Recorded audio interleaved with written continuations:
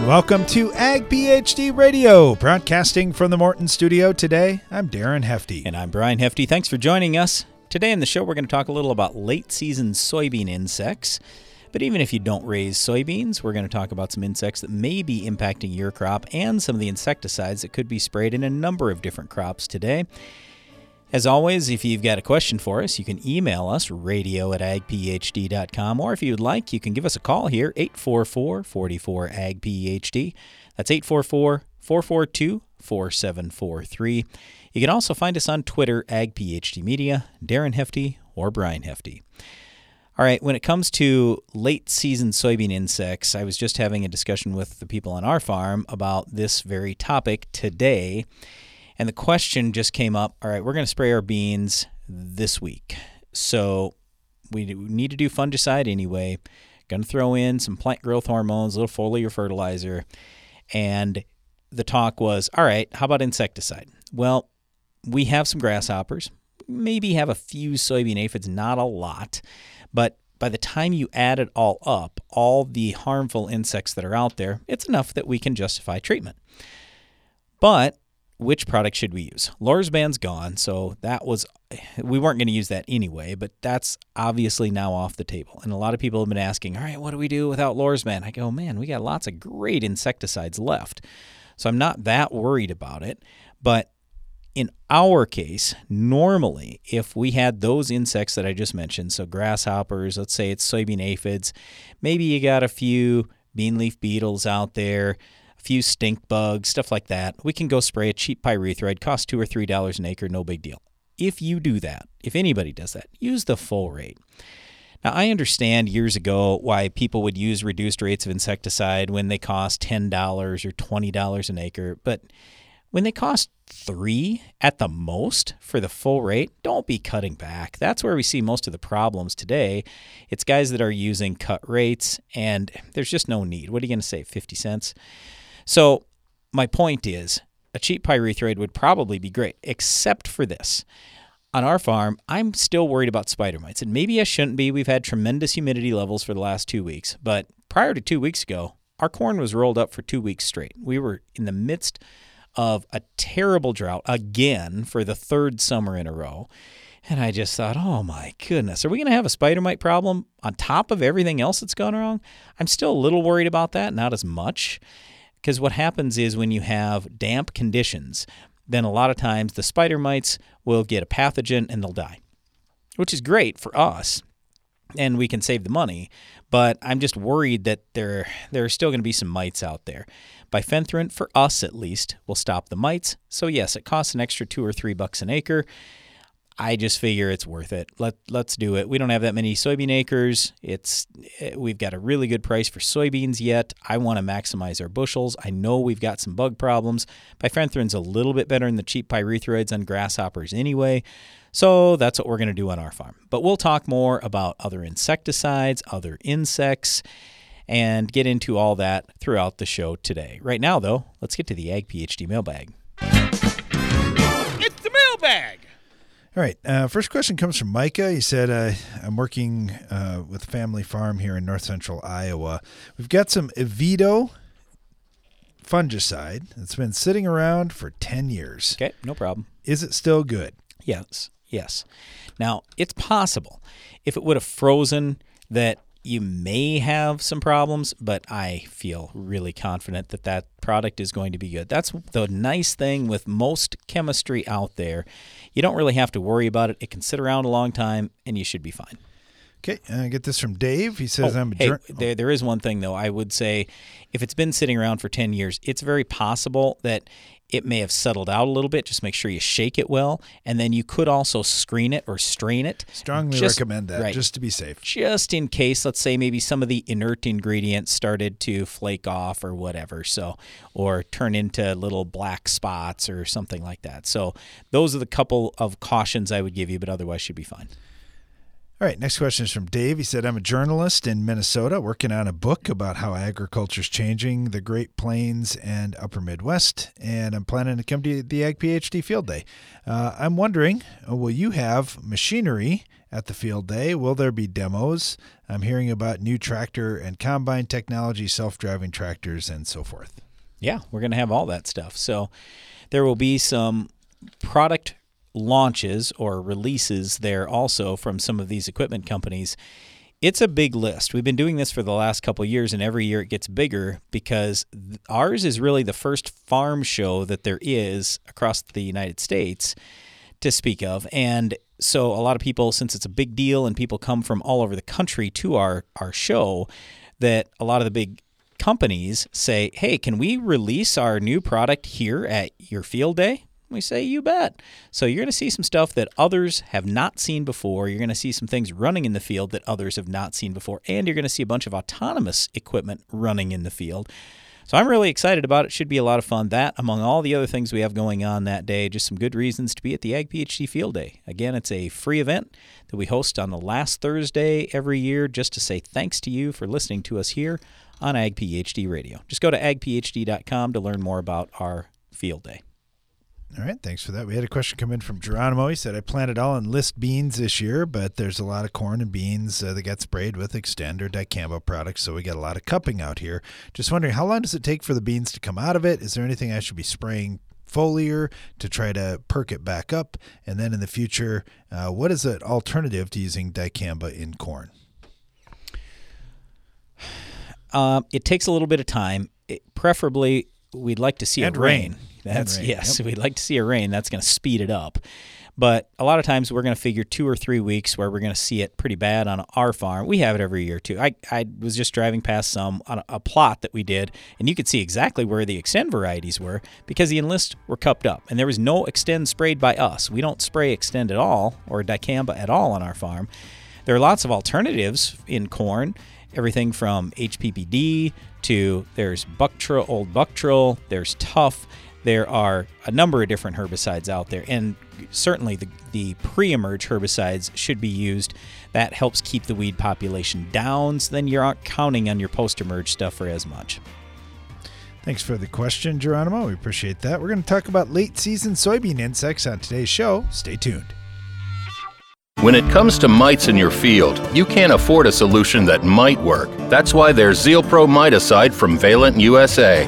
With next-level knockdown and long residual control, you can be sure to handle spider mites at all stages of life with complete certainty. With efficient translaminar activity, apply by ground or air, and confidently attack mites where they are. Make ZealPro the definitive answer to your mite problem. Visit valent.com/ZealPro to learn more. Always read and follow label instructions. Get more durability for less downtime with Soil Warrior Strip Tillage from Environmental Tillage Systems. Improve fertilizer efficiency and reduce passes and fuel usage. Now that's ROI. Learn more about ETS at soilwarrior.com. Downtime during spraying can lead to huge yield losses. Keep rolling with the Pentair Hypro Force Field. This pump features a unique self-regulated chamber that allows the pump to run dry while eliminating cracked seals, so you can spray longer and more reliably. Learn more at pentair.com/hypro. AgroLiquid is precision crop nutrition. That means being committed to product performance, to research and field testing, and to superior agronomics. Most of all, AgroLiquid is committed to delivering precisely the right nutrition in the right way, including seed-safe planter plus side dress applications and foliar applications with low burn risk. AgroLiquid. Apply less, expect more. Find a retailer at agroliquid.com. At Corteva Agriscience, we want to keep farms healthy and productive, today and tomorrow. That's why we're investing in a robust pipeline of naturally derived biologicals. Meet Utrisha N Nutrient Efficiency Optimizer. It's a sustainable nitrogen fixation product that facilitates crop growth and optimizes yield potential. With the fluctuation in fertilizer prices, Utrisha N is a reliable solution. It can be used alongside your traditional nitrogen program to enhance your ROI this year. For more information, visit corteva.us.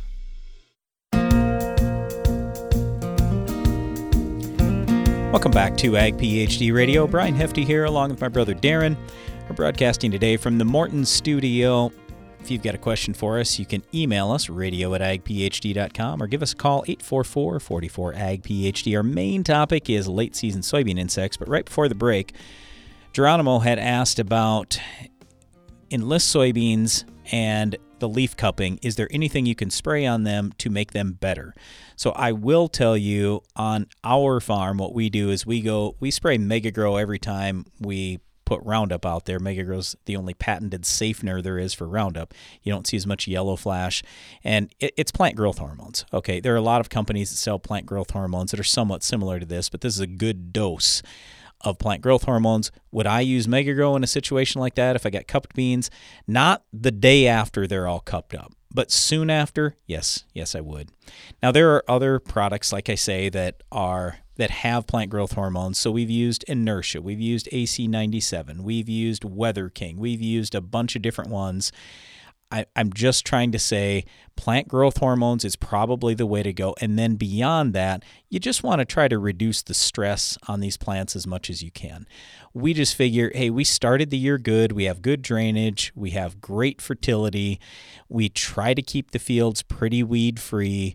We're killing the bugs if they show up, and we're spraying fungicide in the hopes that we can prevent diseases from going in there. So we've done just about everything we can do.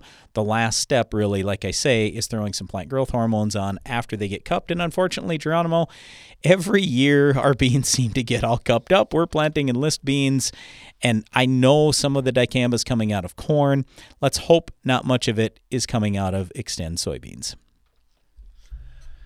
Well, what a transition, Brian, because now I got Dan Kohler with DeKalb AgRo on to talk about what he is seeing out there in soybeans. Now, we're talking about bugs, Dan, but if you want to talk about anything else, that's fine too. All right, sounds good.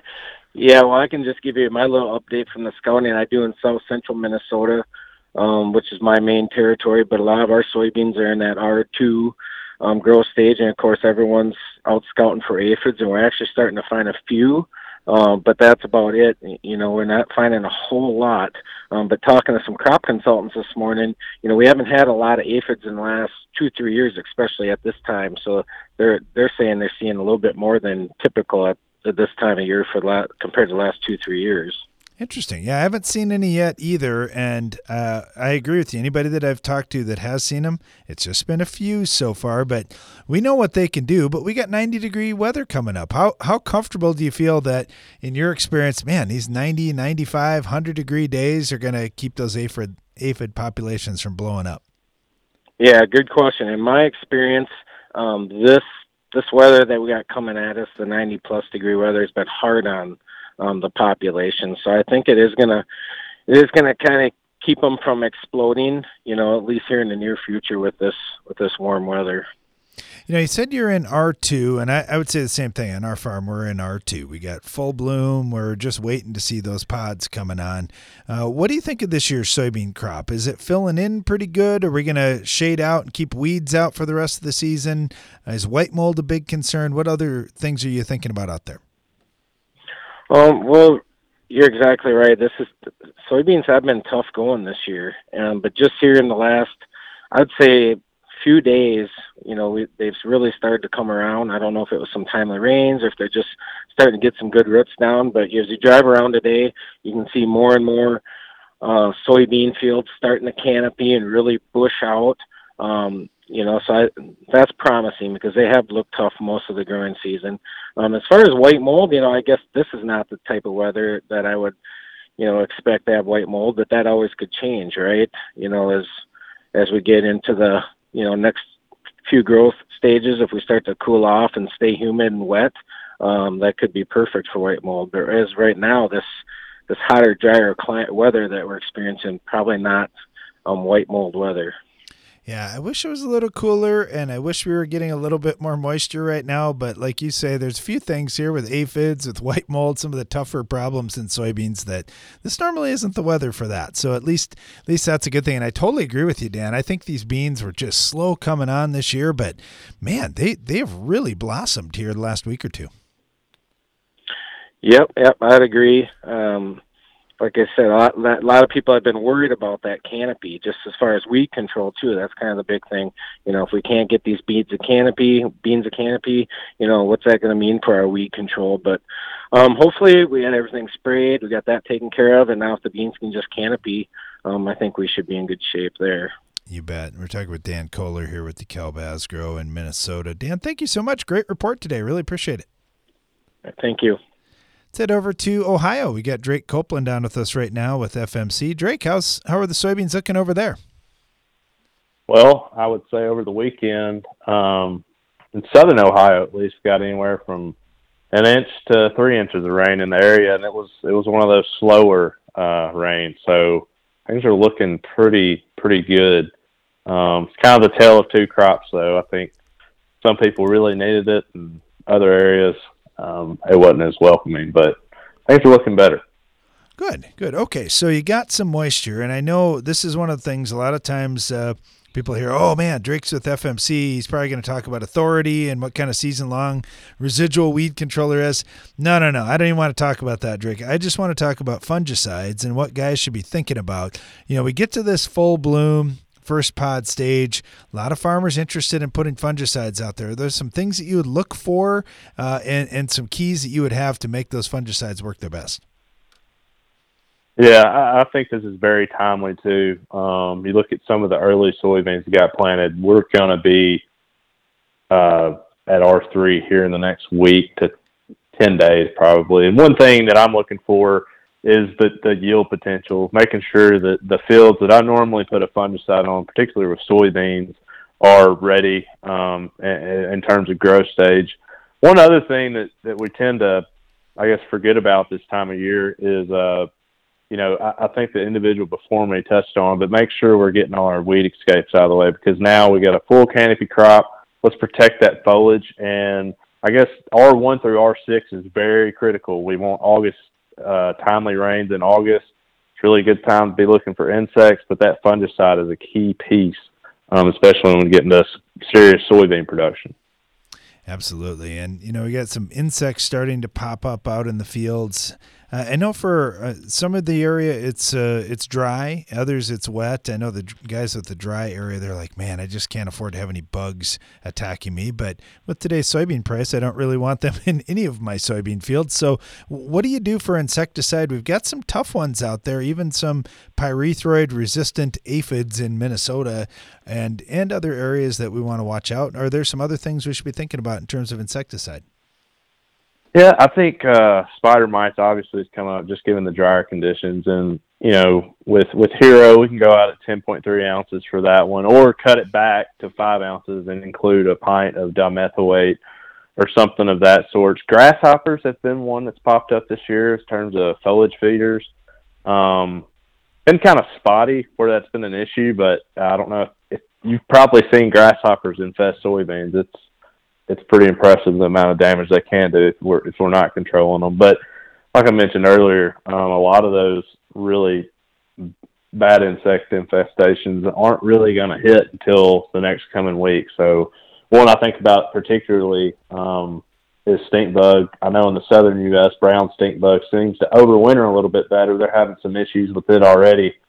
But those will be something we need to be looking out for here as we're about to put our fungicide sprays on and all the way through R6.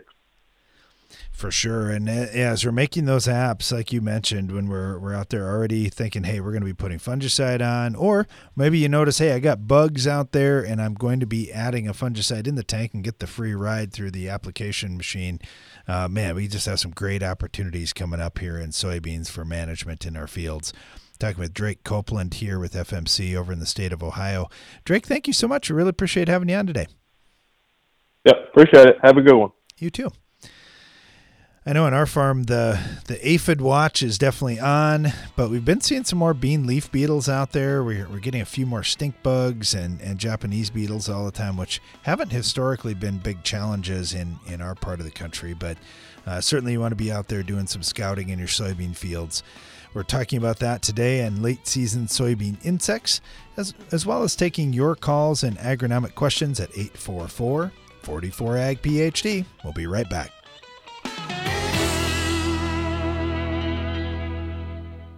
There's a new kind of crop protection in your territory, and it's always on the hunt. Howler fungicide unleashes multiple modes of action for proven, broad-spectrum protection against soil-borne and foliar diseases. Start protecting your territory at agbiome.com/howler. With superior materials, craftsmanship, and best-in-class warranty, a Morton machine storage or workshop is built to stand the test of time. To learn how we can help you expand your farm operation, visit mortonbuildings.com. When it comes to mites in your field, you can't afford a solution that might work. That's why there's Zeal Pro Miticide from Valent USA. With next-level knockdown and long residual control, you can be sure to handle spider mites at all stages of life with complete certainty. With efficient translaminar activity, apply by ground or air, and confidently attack mites where they are. Make Zeal Pro the definitive answer to your mite problem. Visit valent.com/ZealPro to learn more. Always read and follow label instructions. Be sure to attend the 2022 Ag PhD Field Day. I'm Darren Hefty. The Ag PhD Field Day isn't until the last Thursday in July, but we invite you to mark your calendars today for our biggest event ever. Each summer on the last Thursday in July, we invite you to attend the Ag PhD Field Day. The reason we invite farmers from across the country and around the world to our farm each summer is to say thank you. Ag PhD TV has had a brand new episode each week for 24 years, and we've been doing a radio show almost as long as well. At this year's Ag PhD Field Day, we'll have way more equipment and equipment demonstrations than we've ever had before. We've got a lot of new technologies we'll put into our research plots on site, and we'll have great family entertainment, including a kids area, music, fantastic guest speakers, and free food and drinks all throughout the day. Please go to agphd.com to learn more, and don't forget to join us on Thursday, July 28th for the free Ag PhD Field Day. Compromise is nice if you're at the playground or scouring yard sales. But farmers know better that middle grounds have no winner. That's why there's Revitec fungicide, fast-acting and long-lasting, preventative and curative, disease control and stress reduction. So leave the settling to little Tommy at the seesaw, an old bargain bill, and take your full prize in yields with Revitec fungicide for uncompromised performance. Always read and follow label directions. It takes balance to be successful in farming, because what you get out of it depends on what you put in. And Corteva Agriscience gets that. Introducing Utrisha N Nutrient Efficiency Optimizer, a biological product that naturally captures nitrogen from the air. It's a sustainable way to add balance to your traditional nitrogen methods and maximize your yield potential. Embrace a balanced approach to nitrogen management this season by visiting corteva.us.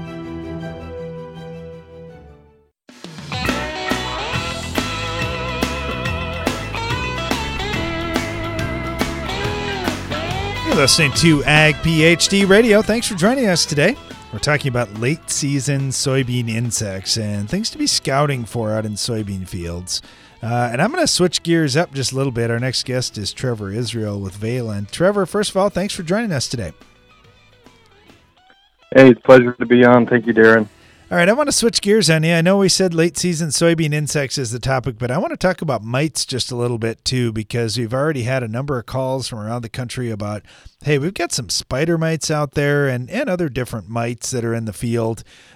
It's a little different than spraying for insects, and sometimes we mistakenly think, oh man, it's an insect I've got going. Oh, mites are a little bit different. Can you talk to us about mite control and some things we should keep in mind?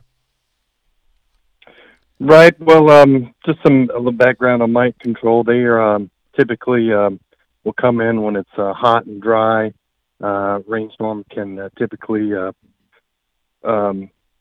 mitigate some of the infestation. So when it's hot and dry and some of those temperatures, certainly the forecast right now indicates hot and dry conditions for us. But they can come in, and they're very tiny, small. That's size of a soybean aphid or even smaller. So really have to pay close attention to them.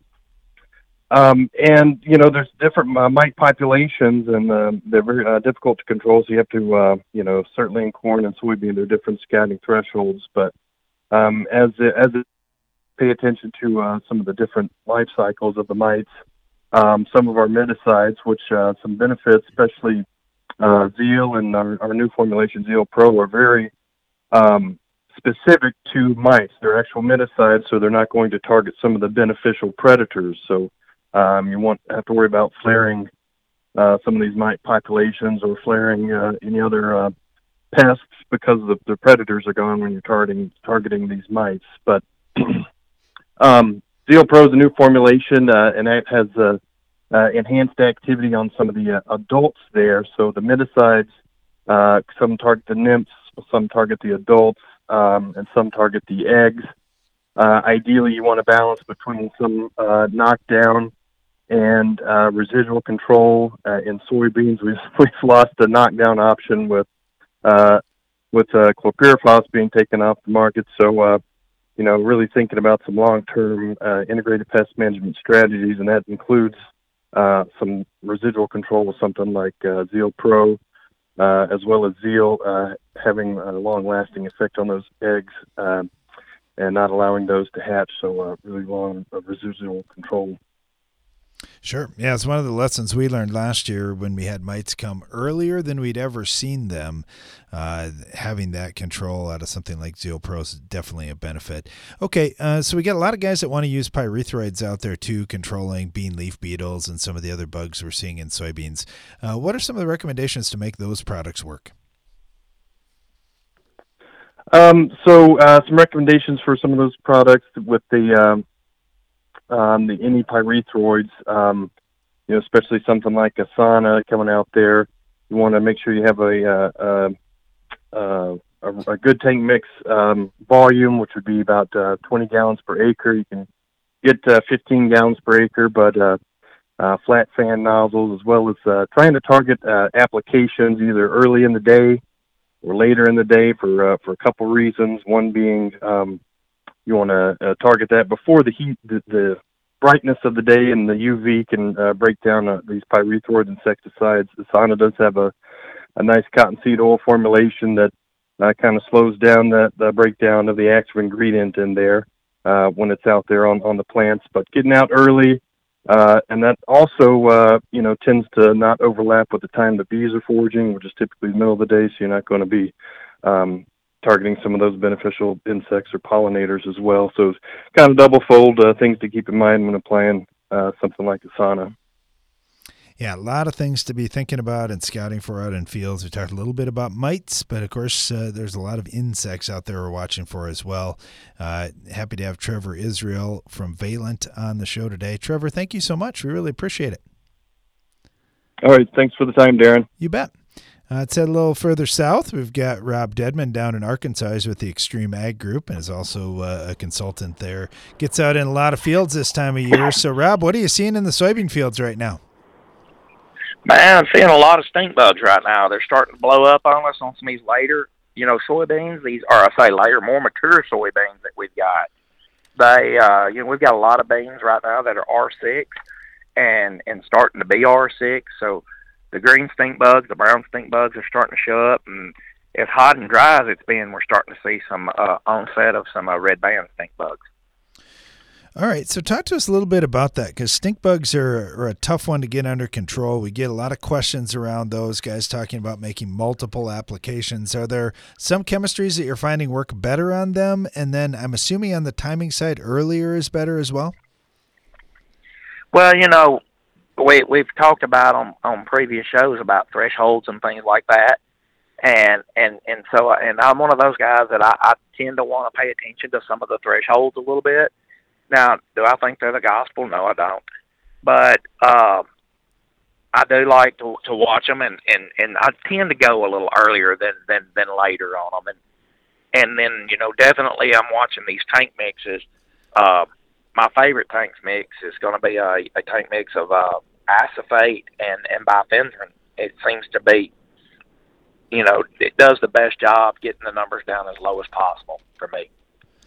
All right, one thing that I think about, too, with this, when you talk about all the different bugs that could be out there, what are you looking for in terms of coverage, Rob? Are you trying to get down deep into the canopy, or are you just trying to cover across the top of the beans? I'm assuming at R6, you got some pretty big beans out there. What are some of the recommendations that you have that way?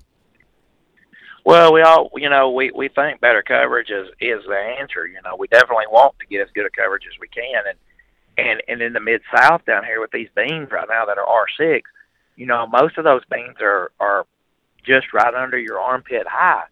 And so getting all the way down in the canopy with an airplane, which we have to use to put out these insecticides with, is really tough, So we're typically putting out 5 to 7 gallons of water per acre with them.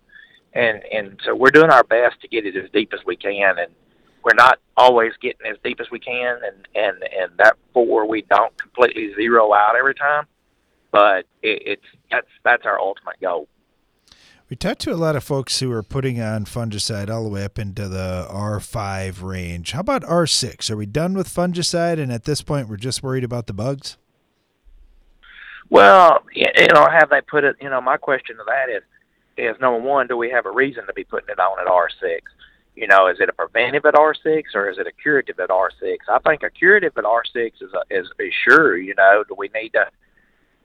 We got something out there that warrants a fungicide and disease or something that's going to cause us yield loss. Then most definitely R6. As a preventative, I don't really recommend a preventative at R6. All right. I'm trying to think other things at this time at R6 that you'd be watching for out in fields. I'm assuming at this point you got enough canopy that you're done looking at weed escapes. Is there anything else going on out there? The weeds aren't typically an issue there at R6, but not only are we watching the stink bugs, but we're starting to watch the soybean loopers.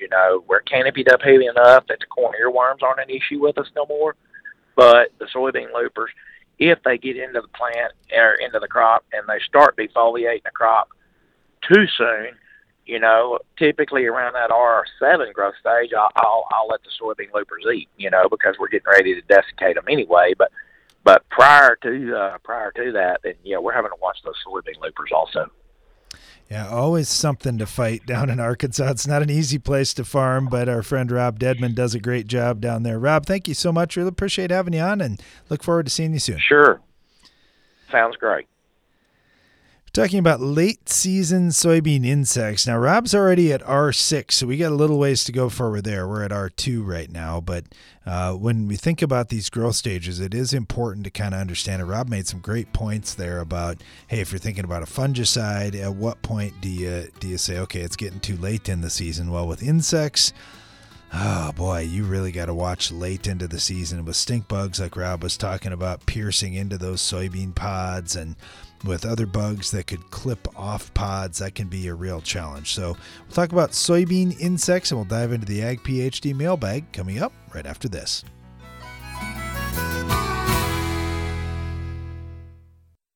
It's planting season. Race against the clock season. Mistakes can't happen season. And no one helps you face it all like John Deere. Putting technology in your hands that gets you in and out of the field faster, that makes your spacing and depth more accurate, and that gives you the confidence that this season will be your best season. See what you have to gain at johndeere.com/gain ground.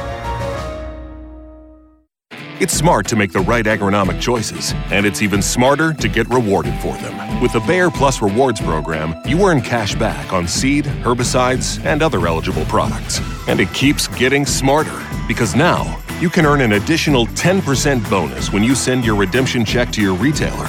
To learn more, contact your retailer today. Protect your yields and get the most from your land with Bayer Plus Rewards. Visit mybayerplus.com and see program terms and conditions for full details. Be sure to attend the 2022 Ag PhD Field Day. I'm Darren Hefty. The Ag PhD Field Day isn't until the last Thursday in July, but we invite you to mark your calendars today for our biggest event ever. Each summer on the last Thursday in July, we invite you to attend the Ag PhD Field Day. The reason we invite farmers from across the country and around the world to our farm each summer is to say thank you. Ag PhD TV has had a brand new episode each week for 24 years, and we've been doing a radio show almost as long as well. At this year's Ag PhD Field Day, we'll have way more equipment and equipment demonstrations than we've ever had before. We've got a lot of new technologies we'll put into our research plots on site, and we'll have great family entertainment, including a kids area, music, fantastic guest speakers, and free food and drinks all throughout the day. Please go to agphd.com to learn more, and don't forget to join us on Thursday, July 28th for the free Ag PhD Field Day. Growing up on the farm, I woke up as early as Mom and Dad. I put as many hours on the tractor, changed as many teeth on the tiller as my brothers. It doesn't matter if you're young or old, man or woman. When there's work to be done, you put your boots on and you do it. I do that on my farm and in my job at Case IH. My name is Kelsey, I'm a farmer, and I work for Case IH. Case IH, built by farmers. The success of next year's harvest begins with this year's harvest. Hi, Greg Souter from 360 Yield Center. 360 Chain Roll is a simple replacement stalk roll for your corn head. Chain Roll doubles the rate of stalk breakdown. It crimps and cuts tough stalks to boost microbial activity and speed breakdown. And compared to chopping heads, it reduces emergence issues in next spring's crop. See 360 Chain Roll in action at 360yieldcenter.com.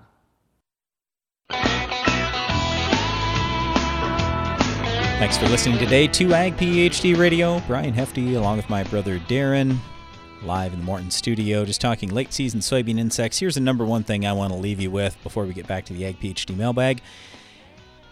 Economics should always drive your decisions. So when we start talking about, let's call it $13 soybeans, that's a lot different than when we had 7. When we start looking at 60 bushel yield potential, that's a lot different than if you only have 30. When we look at the price of insecticide at $2 or $3, well, that's a whole different than if you have to do like what Rob Dedman is in their area. When by the time you mix acephate together with bifenthrin, you know what? You're going to have more than $10 into that insecticide cost. So all we're saying here is look at all your economics and then decide, all right, how many harmful insects do I have? Am I meeting the economic threshold? There are a lot of threshold numbers that get thrown out with insects, but it all comes back to economics. What I mean by that is the threshold number has to be different when the economics are different. So, for example, if you look at soybean aphids, when they first came out with the 250 aphid threshold, we had $6 soybeans. We had about an $8 cost of insecticide. And then our yield potential was, I mean, for a lot of people, like around our area, we're talking 40. Well, now we're talking 60 bushel beans. Now we're looking at $13 beans instead of 6. And now we're looking at $3 and maybe $2 insecticide cost instead of 8. So when all the economics have improved, that means that the threshold can no longer be 250 if it's an economic threshold. So that's all I'm getting at here. I can just tell you this, based on our economics on our farm this year, I'm going to pull the trigger earlier than I would if, let's say, the economics are poor. That only makes financial sense. So just always keep that in mind. Economics should drive what you're doing. Now, certainly, we have to do the right thing for the environment and the right thing for the crop and everything else besides just economics. Don't twist what I'm saying. But I do want you thinking about what are those economics? What do they look like? What's my chance that this thing is going to pay off when I do it? And then you go from there. Okay, let's jump back to the Ag PhD mailbag. All right, get this comment from B who says, we still keep our rotary hoe around in case we get some crusting. Heard you guys talking about crusting, just in case the weather does something weird and we happen to get a crust. All right, let's talk about this crusting thing a little bit. The reason why we fear the rotary hoe sometimes is because we've seen crop ripped up when a rotary hoe was used.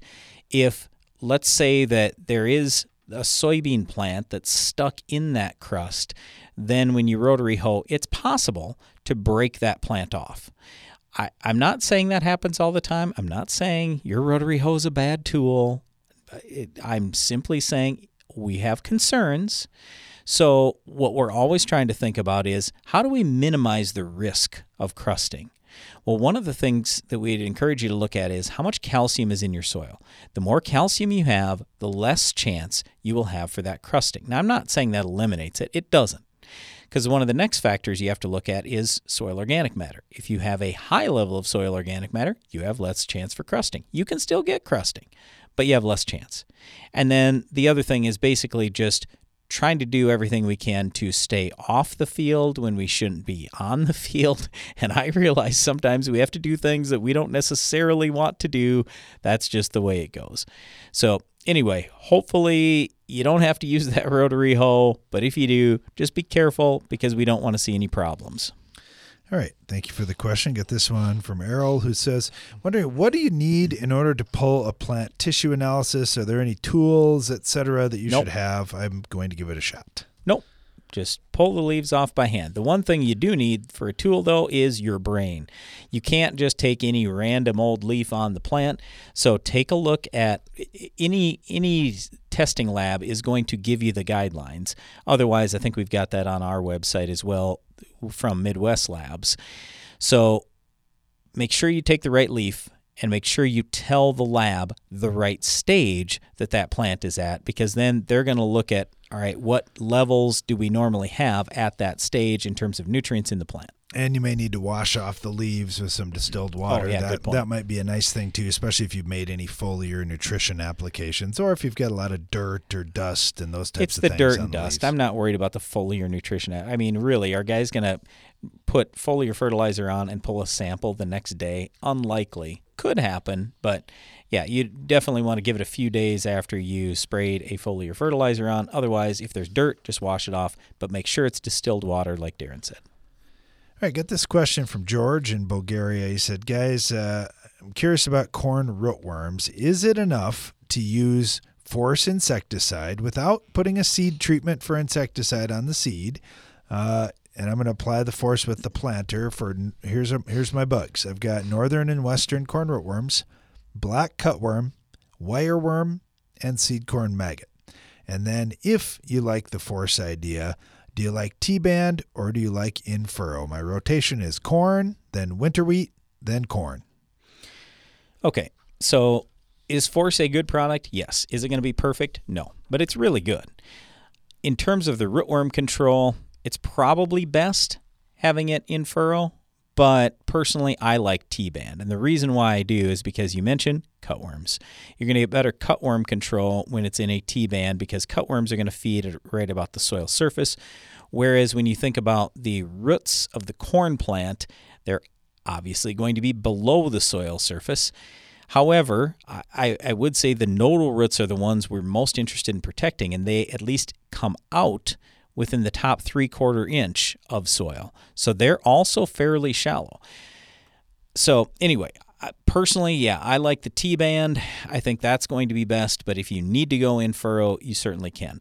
Some of the more dangerous insecticides do get applied in furrow, so that way there's no chance for bird exposure or anything like that. But with Force, I'm not too worried about it. It's pyrethroid. Literally, they have pyrethroid sprays and what do you call it when you dump it on their back, on the back of an animal? I mean, it's labeled for all those things. So is it really going to hurt a bunch of birds? No. All right, got a question here from Larry over in Ohio, and he said, guys, I'm in Northwest Ohio. We had a severe outbreak of tar spot back in 2021. Mm-hmm. It didn't really affect yield, but it did cause one of the hybrids some standability issues, which led to yield reduction only because corn fell over. Yep. Now, we rotate most of our corn with soybeans, and I'm having a difficult time with applying fungicide this year because there's no evidence of tar spot on our corn yet. We're entering tassel this week.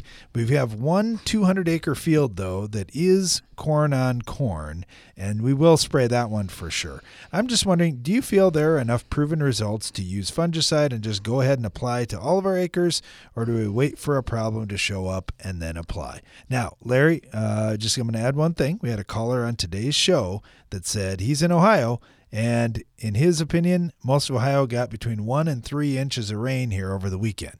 So that might influence this decision a little bit too and increase your chances of having disease. True.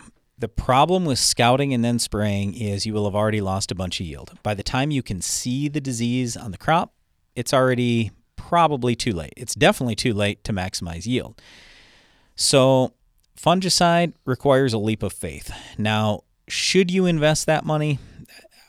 I mean, it's obviously your call. I will tell you on our farm, it hasn't typically paid to spray at tassel, yet we did it this year because I looked at the crop price, I looked at the humidity levels that we just started getting, and I also looked at the fact that tar spot could possibly move into my area this year. It's gotten close.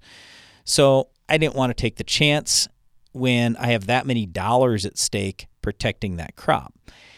In your case, when you know that tar spot has been there before, I would be very concerned about that. I wouldn't just be thinking, oh, it's a continuous corn problem. It could be in any of your cornfields. And tar spot's the worst disease we know of. It's worse than gray leaf spot. It's worse than northern corn leaf blight, probably even worse than southern rust in our experience so far with what we've learned around the country.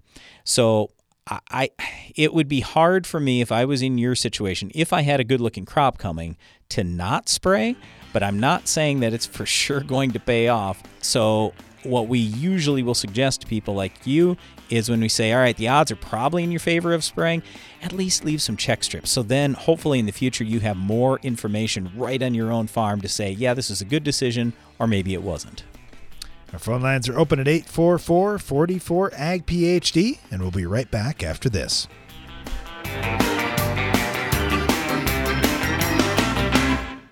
Stop wasting time and money with obsolete adjuvants and foliar fertilizers. High-yielding crops require high-performing multifunctional products, like the Fulltech Adjuvant Cube and Impulse from Spraytech. Contact your local retailer or visit spraytech.com for more information. Get an extra semi-load out of your grain bin. The End Zone from Farm Shop MFG can increase your stored beans moisture from 10 to 13%. On a 20,000 bushel bin, that's a free extra semi-load. Visit farmshopmfg.com for more.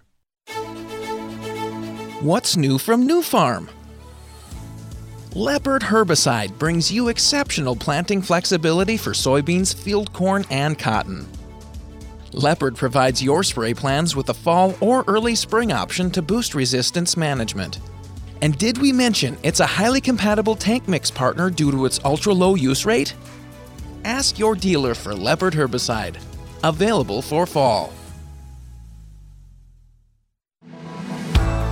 Be sure to attend the 2022 Ag PhD Field Day. I'm Darren Hefty. The Ag PhD Field Day isn't until the last Thursday in July, but we invite you to mark your calendars today for our biggest event ever. Each summer on the last Thursday in July, we invite you to attend the Ag PhD Field Day. The reason we invite farmers from across the country and around the world to our farm each summer is to say thank you. Ag PhD TV has had a brand new episode each week for 24 years, and we've been doing a radio show almost as long as well. At this year's Ag PhD Field Day, we'll have way more equipment and equipment demonstrations than we've ever had before. We've got a lot of new technologies we'll put into our research plots on site, and we'll have great family entertainment, including a kids area, music, fantastic guest speakers, and free food and drinks all throughout the day. Please go to agphd.com to learn more, and don't forget to join us on Thursday, July 28th for the free Ag PhD Field Day. Corn rootworms are called the billion-dollar bug for a reason. If you don't control the adult populations now, their offspring will cost you later. Labeled for field corn and seed corn, Stewart EC insecticide from FMC offers a unique mode of action that delivers fast and long-lasting residual control of corn rootworm beetles and other tough insects. That proven chemistry makes it an excellent fit in integrated pest management and insect resistance management programs. And with less effect on beneficials than many traditional chemistries, Stewart EC insecticide reduces your risk of creating other pest issues like flaring spider mites. Choose Stewart EC insecticide from FMC. Visit your FMC retailer or ag.fmc.com to learn more. Always read and follow label directions and precautions for use.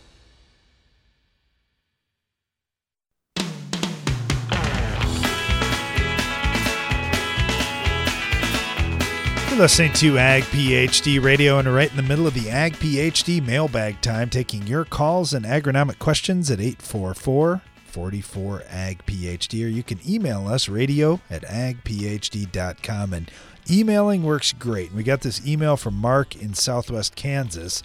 So he emailed a picture of a cornfield burning up from drought, which that's not great, but sending a picture, it's really worth 1,000 words, so we can really see what's going on there.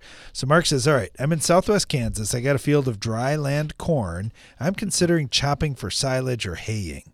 My neighbor says he's interested in purchasing the silage, but I have no idea how to price it, as we've never chopped corn for silage before. I'm wondering, when you guys sell corn silage, who pays for the chopping? How do you come up with a price? Is there a fair way to do it in drought-stressed corn? Because a third of the field has okay ears on the plant. The other 2/3 has no ear and leaves are firing. The corn's in the early blister stage where there is an ear. And I also had somebody offer me if I wanted to round bale it up. They offered me a price per ton to round bale it up. So just kind of curious, what would you do if you had dryland corn burning up like that? Yeah, it's clearly not going to make corn. Well, okay. Is it not going to make corn or not? So we had corn rolled up on our farm for 2 weeks straight. We lost the sand, and we're fortunate because that sand is like 1 or 2% of our farm. So we're going to have a little bit of zero on our farm. But the rest of it's going to be pretty good. It was able to hold on until we got some rain. So I don't know, just from this picture, I appreciate the picture, and I see that the corn's rolled up. It's just hard for me to tell without being in the field what I think there would be for any potential or anything else. So to say it wouldn't make any corn, I'm not going to say that. But you asked the question about how do you price silage. There are a couple of ways that we've done it. One is you take the tons times either 8 or 8.5. So it might be, and this depends on basically who's doing the chopping, or it could depend on that. So like for our operation, we don't have a chopper anymore. It used to, but we got a big dairy next to us and they just have it cut. And so we don't have to mess around with it at all. And yeah, the figure is either tons times 8 or 8.5, and that gets you over to bushels. And then you take whatever the normal price is for bushels. Then the other way that we've done it is we have left check strips in the field, and that's what we'll be doing this fall, to see what the yield is and getting paid based on yield. So either tons or yield, there are two different ways to do that. The other thing that I want to caution you on is high nitrate levels. So usually when there is a drought-stressed plant, that means that there is excess nitrate in the lower part of the stalk. So you could do some testing on that even before it gets chopped. And what a lot of people will do is they'll just cut it extra high. So that will mean you won't get as much money because there won't be as many tons, but then hopefully it's at least going to be safe for the livestock. Now, it could also be all cut, even if there are nitrate, if there isn't a lot of nitrate there, and then be blended off with something that's good.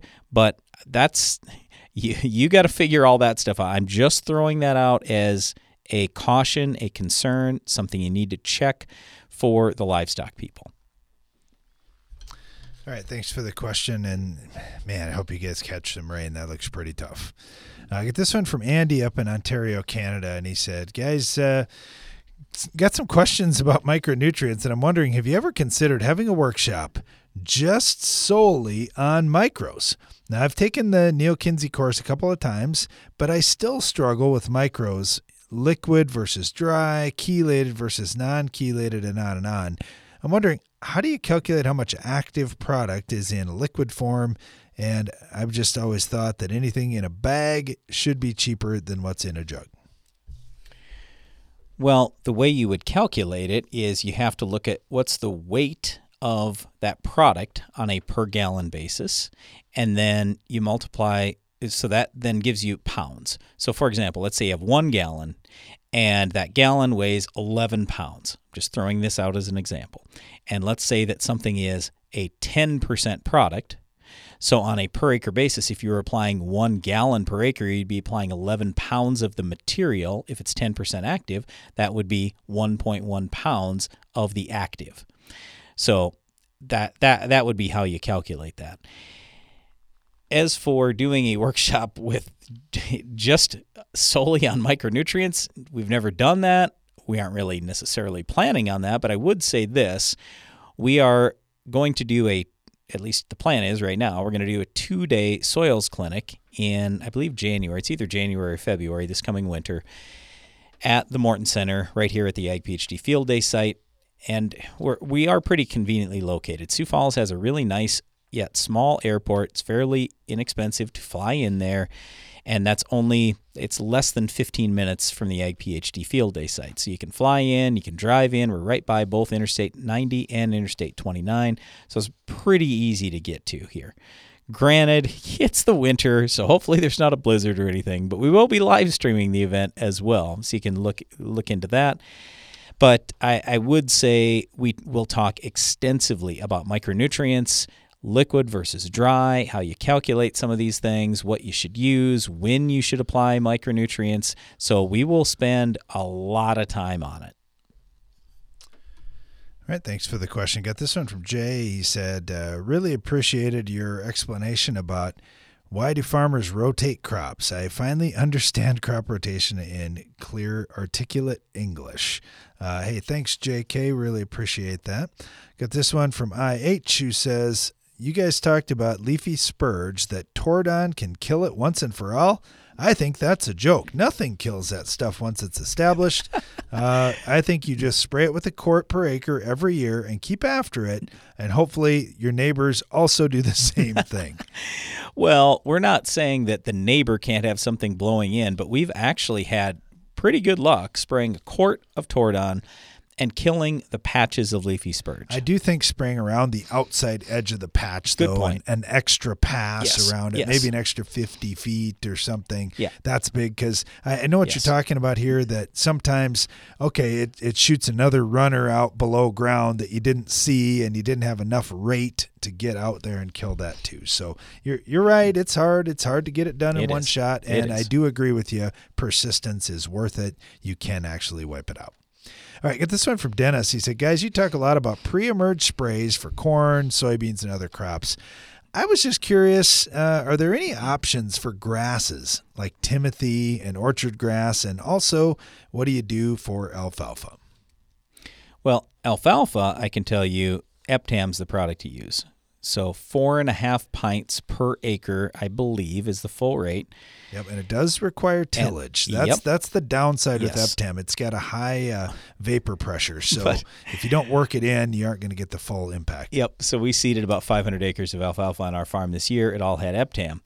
And there's one of our fields that's right next to somebody else's alfalfa field where they obviously didn't put a pre on. And oh my goodness, you can't even, I didn't even honestly know that it was an alfalfa field at first.